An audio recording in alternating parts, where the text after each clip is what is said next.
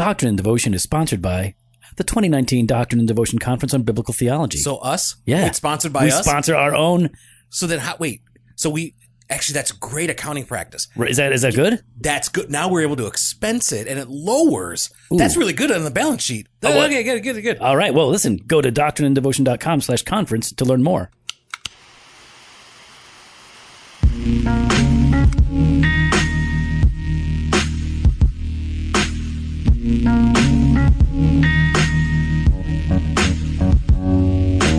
Welcome to Doctrine and Devotion, a podcast exploring Christian faith and practice from a Reformed Baptist perspective. My name is Joe Thorne. I'm the lead pastor of Redeemer Fellowship in St. Charles, Illinois. And I'm Jimmy Fowler, executive pastor at Redeemer Fellowship.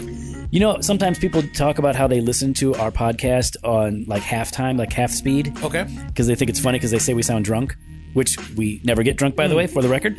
But if you want to know what we might sound like, people say they play it at half speed, and they say it's really funny. I feel like I'm going at half speed right now. I'm so tired.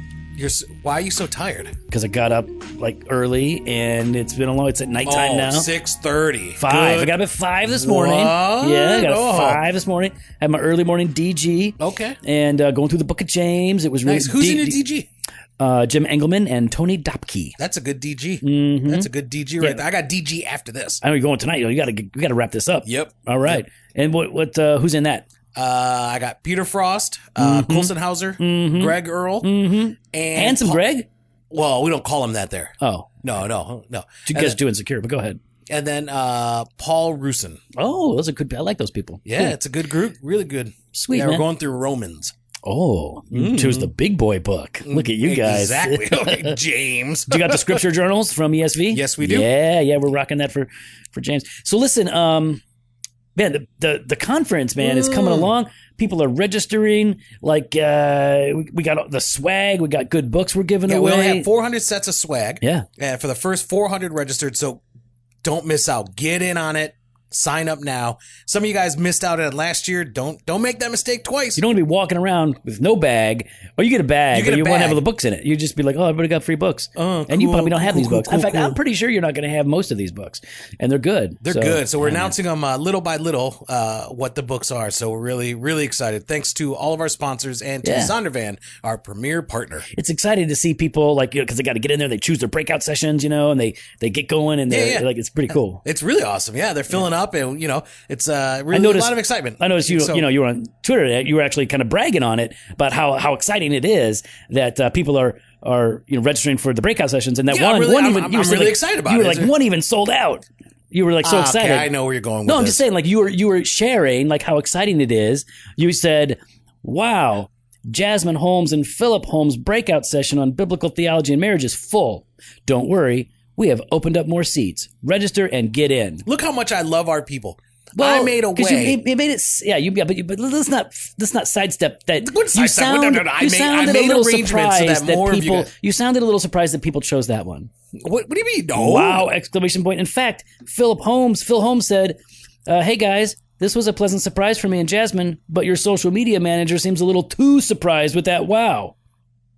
Mm-hmm. I feel like people are putting words in my mouth. No, you said wow. That was what you said. I feel people are judging me by my words. And that happens. That's what happens. Well, yeah. I judge look at my heart here, guys. I was excited for these things. You were excited that the underdogs of our breakout sessions actually got so many. First of all, we know who the underdog is.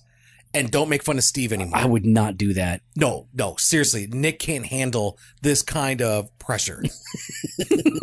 But no, listen, he doesn't know it was me. I mean, yeah, he does. Because I said. Oh, that's right. I said that wasn't a social media manager. That was Jimmy.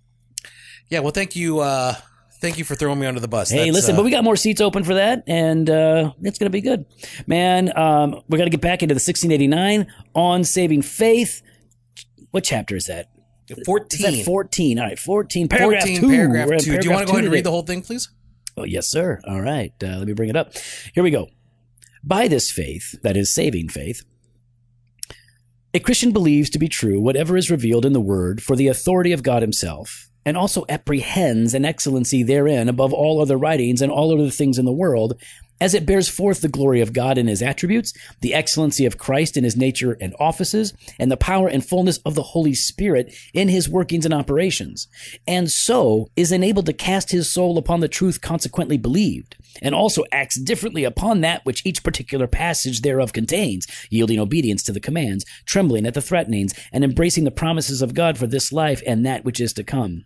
But the principal acts of saving faith have immediate relation to Christ, accepting, receiving, and resting upon him alone for justification, sanctification, and eternal life by virtue of the covenant of grace. It's a good paragraph. That's a good paragraph. I love the 1689. It is so good. You should get it tattooed on your arm. You should do like a 1689 tattoo. No, I'm just good. Me and Michael Beck right now. Well, there's a couple other guys doing it. Yeah, you guys can do that. That's your thing. You just go, what? Better than your hamster. Yeah, listen, this hamster is original. That is true. That is true. Yeah. I was the first 1689 tattoo guy. Oh, you were the first? I was the first. You were the first. No one else. No one else was dumb enough before I did it. No one else said, I'm going to get a 1689 tattoo. I was it. And then everybody else went, hey, that is a dumb idea. I think I'll do it too. And now we got a bunch of dumb people doing that thing. All right, man. So as we're looking at this, this particular paragraph on saving faith, we can break it down into a few different sections, right? We can break it down into that saving faith believes the Bible, saving faith values the Bible, saving faith obeys the Bible, and saving faith trusts in the Christ of the Bible. Woo. And that might be probably the best way for us to just think about it organizationally as we work through it. And so this idea that saving faith believes the Bible is seen in that very first clause. Right? By this faith, a Christian believes to be true whatsoever is revealed in the Word for the authority of God himself. I mean, Paul says, or not Paul, sorry, in Acts, Luke 24:14. But this I confess to you, that according to the way which they call a sect, I worship the God of our fathers, believing everything laid down by the law and written in the prophets. So, Joe, as we look at this, I mean, you see, right, that whatsoever is revealed in the Word of God for the authority of God himself. And so we look to Scripture, right? Scripture is a priority for us as we read, as we study, as we meditate, as we share. I mean, we are Christ-centered, we're gospel-centered, but we are word-saturated. I think it's a good way to put it. And by the way, it is Paul that said that in the book of Acts written by Luke. Just want to go back and clarify. Thank you. Because you were right. You were right. Don't doubt yourself. Yeah, you had it. You knew like that's Paul, but then you saw Acts and you're like, yeah, but I want to make sure, you got it right. Thanks. So, you know what? Why couldn't you have my back with Phil like you have my back right now? Oh, because you were wrong with Phil. Oh, yeah. One of the things that's important to note here is that, belief in the Bible does not equal agreement on all doctrines. So like and I'm convinced of this as well. I think the 1689 is right. True faith believes the Bible. You take the Bible as the word of God. And so you trust it. What it says, you trust it. But this does not mean that every Christian believes in the same doctrines. We have differences of opinion. So difference of interpretation. Right. So like, for example, Garden, Flowers. What's his name? Flowers? Horton Flowers. Leighton Flowers. Leighton Flowers. That's a weird first name. I can never remember Leighton. It's not weird. How's that a weird? Leighton. Yeah, Leighton. Leighton. Just say it. It sounds weird. No, Leighton. Yeah, that sounds weird. So like Leighton Flowers and us, like we all believe that the Bible is the Word of God. It's inspired. It's inerrant. It's true. But we disagree on how to interpret parts of it. And so, but that doesn't, you're not saying that makes them any less of a believer. No.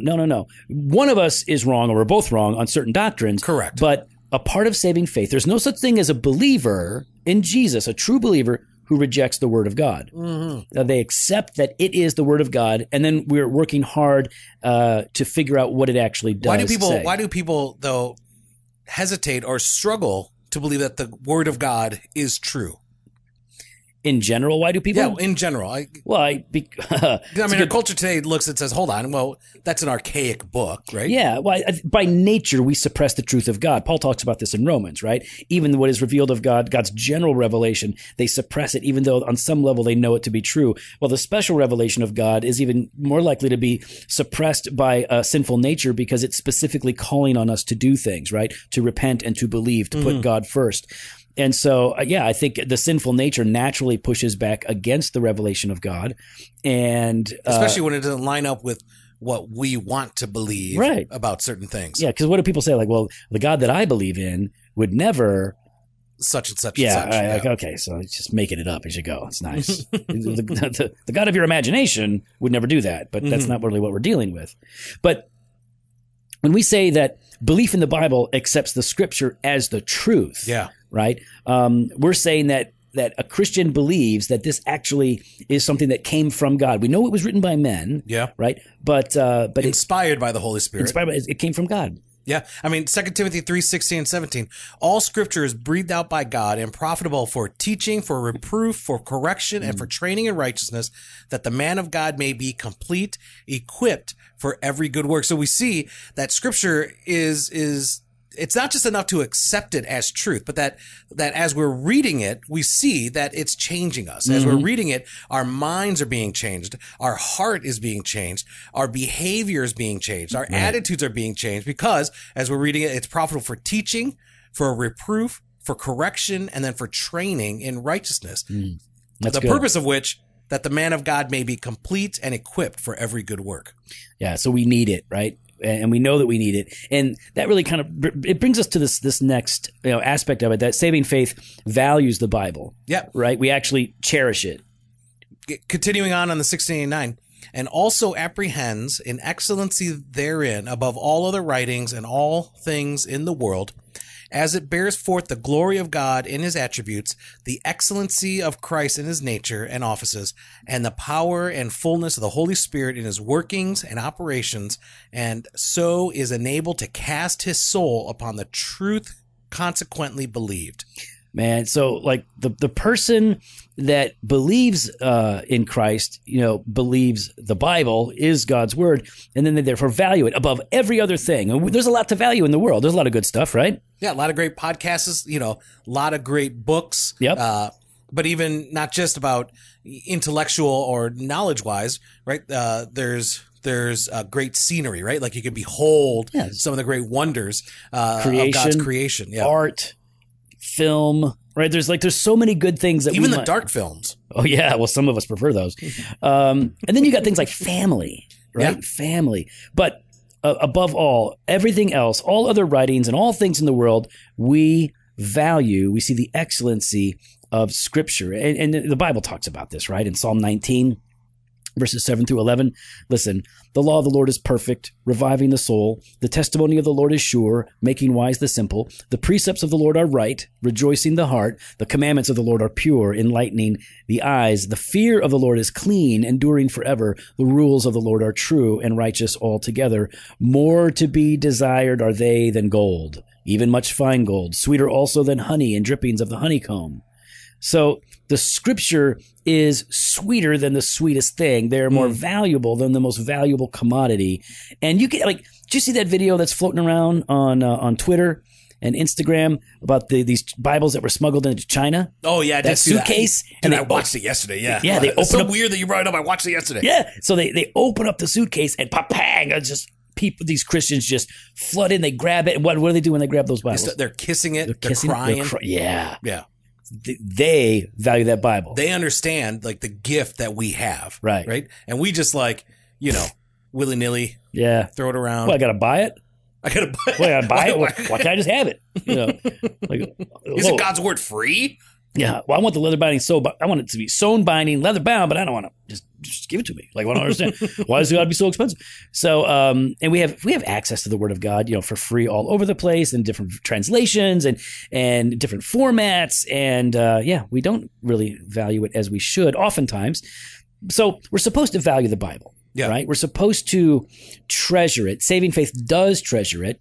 And the confession actually talks about why it is so precious to us. Yeah, first, because it bears forth the glory of God. As we read it, God's glory is revealed to us, right? We see who he is. We see his character. We see how he interacts with his people. We see his graciousness. We see his forgiveness. We see his holiness. We see his mercy.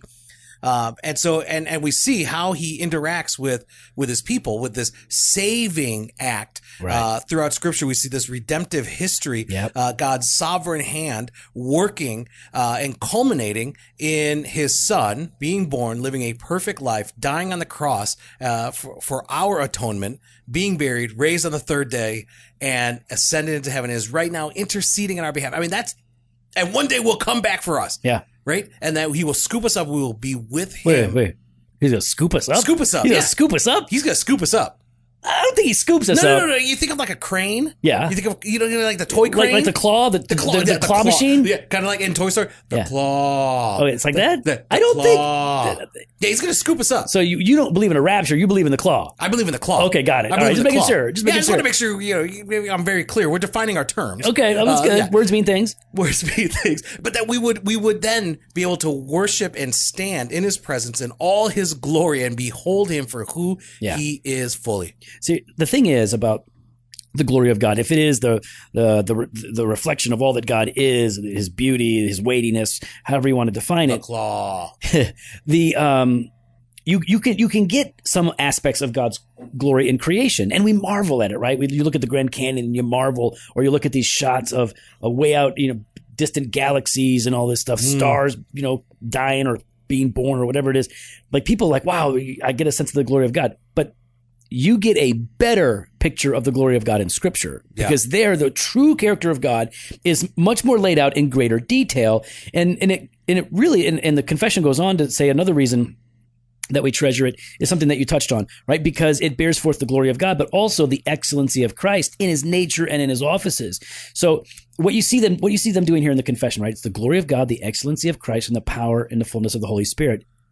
Trinitate. Oh. Doing the Trinitate right there. My goodness. So, because it reflects God with great clarity, we have the glory of the Trinity, really, right? So you have the glory of God the Father, the excellency of Christ in his nature, right? Human and divine in his offices, prophet, priest, and king. The confession talks about that as well. Mm-hmm. And then it even says, I mean, this sounds a little, sounds a little Sam Storms right here in the third point, doesn't it? That power and fullness of the Holy Spirit. The power scares me. The fullness. But see, here's the thing: you're reading it wrong. Oh, it's power. Oh, is it? Yeah, I can't do it. Power. No, power. Power. No, power. Power. No, I can't do that. Holy Spirit, power. So it's power and the you got to TD Jakes it. Fullness of the Holy Spirit. Why does that make you uncomfortable, Joe? How come we don't talk about power of the Holy Spirit very often? I think, part of it is, one, ignorant, right? And I mean that in the best possible sense, right? We don't talk. You can never say the word ignorant without qualifying it. Because you are paranoid. No, I am so paranoid. Yeah. I'm paranoid there's going to be that one person that says, why are you calling me dumb? Ignorant doesn't mean dumb. It means you're uninformed. Yeah, it means you don't know. Some people hear it and say, "Oh, you're just saying I'm dumb." Okay, well, yeah, but that means that they are dumb because they don't know what ignorant means. No, I'm not doing that. That's not what I'm doing. I'm you just can be ignorant I'm saying, and not know, saying in the but if best they possible actually sense, think ignorant means the you wrong thing, then they're dumb. knowledge because you have not been taught. Right? Anyway. So I think that's part of it. I think there's also it's a reaction. It's a reaction to the charismatic doctrines. Yeah, we're cessationists, right? But we don't hate on the Holy Spirit. You know what? If you don't believe in and talk about and revel in the power and the fullness of the Holy Spirit, you ain't confessional, bro. You ain't confessional. Because it's in the confession. Now, what the power and the fullness of the Holy Spirit is going to be unpacked in the Reformed tradition, I think in a superior way to some of the ways that might be unpacked in other traditions. But in the Scripture, you see the glory of God, the excellency of Christ, and the power and the fullness of the Holy Spirit. These are things that are so valuable to us that we therefore value the Scripture. Yeah. Because without the Scripture, we don't see those things. No. And we're not going to experience those things. No. And you know what? One of the things you don't want to miss out on experiencing when we talk about the Holy Spirit is the Holy Spirit's presence at the Doctrine and Devotion Conference on Biblical Theology, May 3rd and 4th. That's right. We're going to start calling the Doctrine and Devotion Conference the Temple. It's going to be called the Temple from now on. I don't think we're going to do that. Yeah, we're going to do it. It's called the Temple. We're not going to do that. And Doctrine and Devotion Temple, because that's where the Holy Spirit dwells. Yeah, we're not going to do that. So, Joe, we've got the conference coming up. Temple. What are you really excited? Stop it. What are you excited about for the conference? Okay. First of all, Dr. Jimmy Hamilton's. Jimmy Hamilton's is my jam. He is my jam. And I'm just really excited. I know he's a really good communicator, teacher, preacher, scholar. And I'm really excited because I never got to sit under his teaching before. I've just read his books. So I'm really eager for that. Of course, I'm super stoked that our buddy Dougie Logans is coming back. He is coming back. He is everybody's jam. Everybody loves Everyone Dougie loves Logans. Doug Logan. But man, I'm pumped about the breakout speakers. I'm pumped about the sponsors that we have. This is turning out to be a very cool conference, and the whole thing is just awesome. The part that I love the most is the fellowship, right? Like we get the teaching, we get the instruction, we get the swag, we have all that. But the fellowship, right? The opportunity to gather with other brothers and sisters in Christ and get to know each other, right? So I get to interact with listeners of the podcast, but then I get to interact with these speakers, right? Like, so you get to come, you get to go and have this opportunity to fellowship and talk to Dr. Hamilton, to Doug Logan, to Nick Batzig, to Steve McCoy, to Jen Thorne, to Phil and Jasmine Holmes, right? Everybody's accessible. Exactly. You have the opportunity to maybe delve deeper, maybe in whatever topic that they were preaching on, or maybe something else that's been on your heart. And so you don't want to miss out on this. First, you know who else is going to be there? Who? Hey, single ladies. Travell is going to be at the conference again. Oh, there you go, ladies. All right, there's something to get excited about. Yep, he will be there. So head on over to doctrinedevotion.com/conference and register.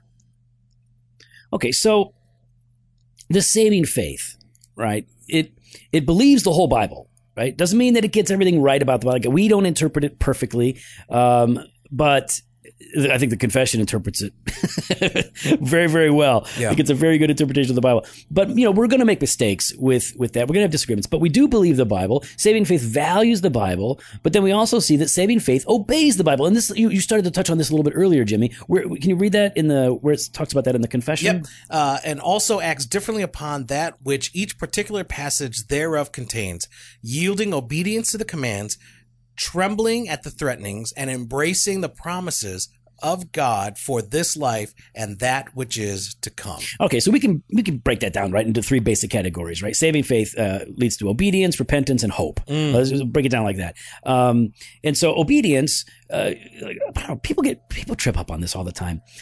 We're saved by faith alone in Christ alone. Yeah. And obedience is the consequence. It is a necessary consequence of faith.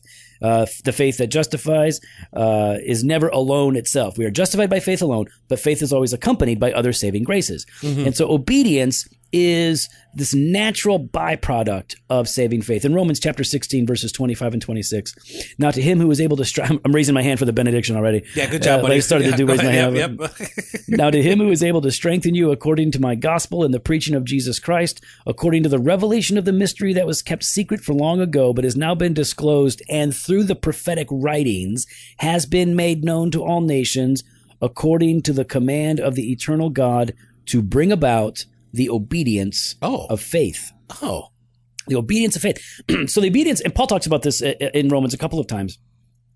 That Romans 1. Right. So faith, it is the means by which we enter into this relationship with God. We are justified upon believing and forever secured, right? Our sins are forgiven. We receive Christ's righteousness. Our standing is locked in. And now, as a consequence of having been justified, we enjoy the law of God as a rule for godly living. Obedience, it's what comes from saving faith. And there's also repentance, right? Paul to King Agrippa in Acts 26, 19 and 20. Therefore, O King Agrippa, I was not disobedient to the heavenly vision, but declared first to those in Damascus, then in Jerusalem and throughout all the region of Judea, and also to the Gentiles, that they should repent and turn to God, performing deeds in keeping with their repentance. So as we're reading scripture, we are receiving this correction, and we need to repent, right? We have to repent where appropriate. I mean, we need to repent of our particular sins, particularly. How'd you like that? See, confessional callback. See, you're welcome. I listen to things. I remember things. I read things. Why are you wearing safety glasses? Why are you making fun of me? You have safety glasses on the top of your head right now. Like clear. You don't have sunglasses on the top of your head. You have safety glasses. Plastic. I came from work. Okay, well, take off the safety glasses. I forget. It holds my hair back. Oh my gosh! You don't know that problem, right? All right. So to talk about saving faith, right? It includes with it repentance. Correct. Okay. I think the life of the believer is marked by repentance, right? Yeah. We're continually repenting because as we're growing in our faith, as we're growing in holiness, we're being confronted with our sin more and more. You should be seeing your sin more readily and confessing and repenting of that sin. Even as we're repenting and overcoming some of the sins in our lives, and we're growing in godliness and becoming mature and living a life of righteous obedience to varying degrees, even if we overcome some of these sins or many of these sins, our sin will always remain with us in one form or another, and it will always be painful to us. In fact, increasingly painful to us if we're mature. Oh yeah, we begin to hate it. We hate it more and more. So there's, saving faith leads to obedience and repentance and even hope, right? This that we embracing the promises of God for this life and that which is to come. So hope for what God is doing and will do and where it's all going to end is a major part of faith. In Romans 15:4, for example, for whatever was written in former days was written for our instruction, that through endurance and through encouragement of the scriptures we might have hope. Right? Hope for what God is doing and will doing. His promises are so secure, it actually changes our mindset and stirs our affections. Romans 15, verse 13 also says, may the God of hope fill you with all joy and peace in believing, so that by the power of the Holy Spirit, there it is. Oh, you may abound in hope. Power. Did I do it right? Yeah, power. Okay. Yeah. But I love that abound in hope, right? He's the God of hope, and because of that, you can abound in hope. So, Joe, we've said saving faith believes the Bible, saving faith values the Bible, saving faith obeys the Bible, and finally, saving faith trusts in the Christ of the Bible. Not the Jesus of our imagination? No. Not the Christ of our choosing? No. No, not the Jesus is my homeboy? Not the... No. Jesus is a friend of mine? Yeah. Jesus is a friend. Jesus is a friend. I have a friend in Jesus. Yeah, I saw that, yeah. Oh, my gosh. What? That was bad stuff. So that's your generation. But the principal acts of saving faith have immediate relation to Christ, accepting, receiving, and resting upon him alone for justification, sanctification, and eternal life by virtue of the covenant of grace. You know what's funny is when neophyte Calvinists, they start fighting like, we don't accept Jesus. Jesus accepts me. We all need to knock it off talking about, hey, bro. Liberal. Yeah, just, listen. Okay, so obviously some people mean that in a weird way, but there's a sense in which you could talk about accepting Christ. You can definitely talk about receiving Christ, because that's how John puts it. As many as received him, to them he gave the right to become children of God. So saving faith is focused on Jesus. The scripture is given that we might know this Christ. Right? It's all scripture that points us to this, right? Like in Luke 24, when Jesus is on the road to Emmaus and he's talking to these disciples and they don't even recognize who it is because it's a post-resurrection Jesus. And so Jesus takes the time to unpack the law and the prophets and tell them. This is before the claw got him and he went up. That's right. Before this is pre-claw. Yeah, pre-claw. Before the ascension, or what you like to call the claw. First fruits of the claw. Mm-hmm. Okay. And, he's saying, like, listen, the law and the prophets, all of it testifies of me. They couldn't see it as they should have been able to. So Jesus was pointing this out. So saving faith, yes, it trusts the Bible and all this stuff, but ultimately all of that is leading us to see Jesus clearly. Yeah. That's why we go to it, because there we see the mediator, the only mediator between man and God, the man Christ Jesus. And it also holds out the covenant of grace. And we've talked about this a couple times. Joe, how would you define, or how is the covenant of grace defined? Well, because God is always related to humans and will only ever relate to humans through covenants, we see these two basic covenants in the scripture. There are more covenants, but we see these two big ones. The covenant of works in the garden before sin, the covenant of works based on Adam's faithfulness. Well, he wasn't faithful. He broke that covenant and the curse came. So it came with death and judgment and hell. And immediately after that, God begins to promise a covenant of grace. And he says that I gave to you to do, you could not do. Therefore, I'm going to do it for you. I will save you. It's a unilateral thing. I'm going to save you from your sins. I'm going to grant you fellowship with me and eternity with me. It'll all be of grace.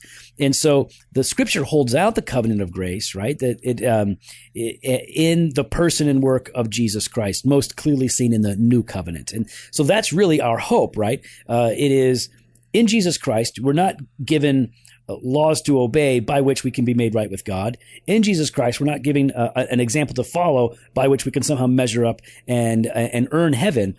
In Jesus Christ, we see him keeping the covenant for us, the covenant that we couldn't keep. Mm-hmm. He keeps the covenant for us, and by faith we are united to him, and in him we are safe or saved. And this is what saving faith is all about, right? Saving faith is ultimately about our trust, reliance, dependence, reception of, acceptance of Jesus as Lord and Savior. Well, we'd love to hear your thoughts. You can follow us online on Instagram and Twitter at DocInDevo or on Facebook /Doctrine Devotion. You can head to the website, doctrinedevotion.com. There you can contact us. You can sign up for the email blast or hit up the store, jofostore.com, and grab some gear. Fresh Pod every Monday and Thursday, blog post on, and we are the Fresh Pod. I'm just going to say that right there. We are the Fresh Pod. Yeah, every Mondays and Thursdays. Listen. Often, we don't listen to your podcasts. Yeah, often imitated, never duplicated. Yeah, and it will not be reciprocated. And we won't be devastated. Yeah, but if you push us, you'll be decapitated. And then we'll be incarcerated. Oh, what you got there? Fresh Pod every Monday and Thursday, blog post on Wednesdays, video content on Fridays. Later. The incarcerated. Power!